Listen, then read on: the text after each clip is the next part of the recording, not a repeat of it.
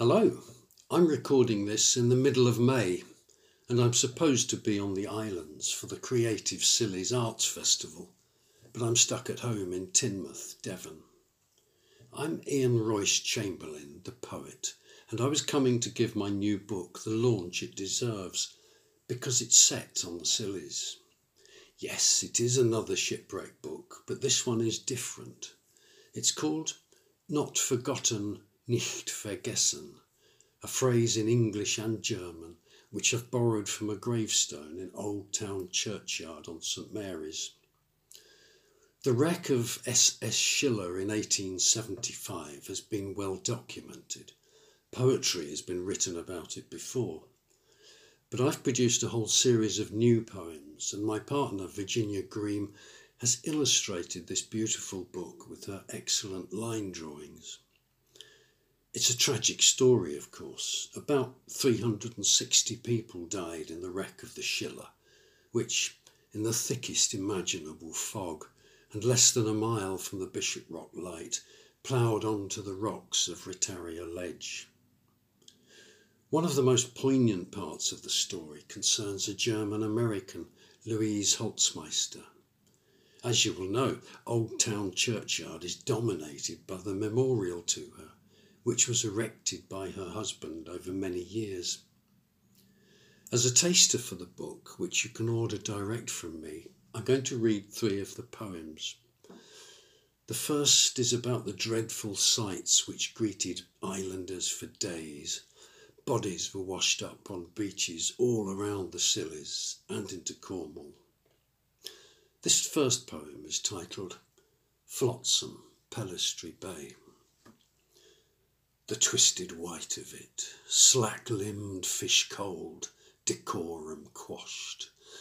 No dignity in washed ashore, the snagging rocks reluctant to relinquish what they've caught, and still the giggling surf is rearranging dead-weight legs and whooshing back a curtain cloud of hair.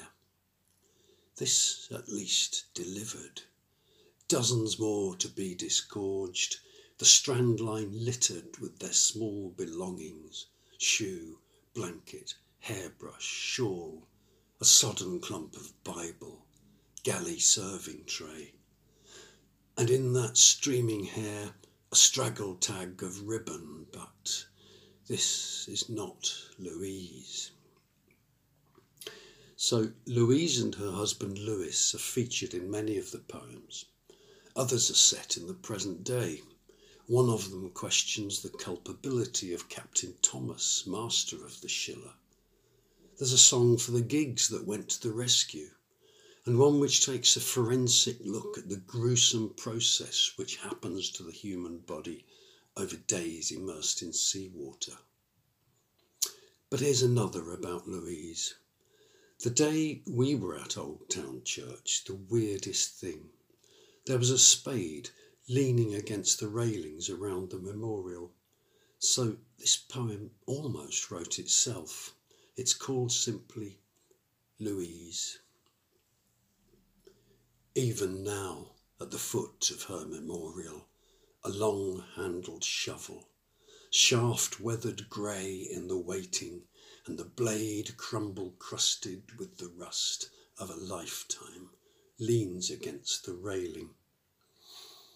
But the sea has done its work, was at its work, even as the islanders were poking flotsam, even as the men on Bishop Rock began to dread their telescopes, and rowers heaved among the waterlog, and treasure hunters scoured Watermill at dawn, and salvers stretched across Porthelic, where the farm boys found the purse of coins. Even as the washed-up cabin furniture was stacked for a summer's drying, and a fisherman at his pots pulled up a Singer sewing machine. By then the sea had hidden all there ever was of Louise. I'll end this clip with the last poem in the book. As poems sometimes do, it arrived fully formed. The story of Louise and Louis Holzmeister has that sort of effect on people. This poem is in memory of Lewis and Louise, and its title is Nunc Dimittis. No grave, no dust to dust, but a craving, something of her, anything of his Louise. Some small item washed ashore on which a lingering scent, a fingerprint, a sign, but no.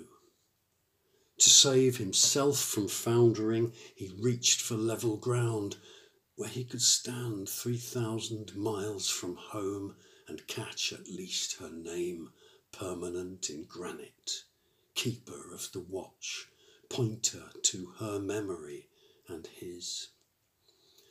And afterwards, the years it took to scratch his hard-edged elegy, perhaps he rested at its foot, her foot, reflected on this strange contentment that, finally, she had resurfaced.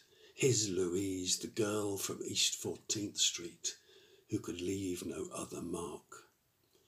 So maybe only then did he whisper for them both, Lord, now lettest thou thy servant depart in peace. There's obviously an awful lot more to the tragedy of the Schiller.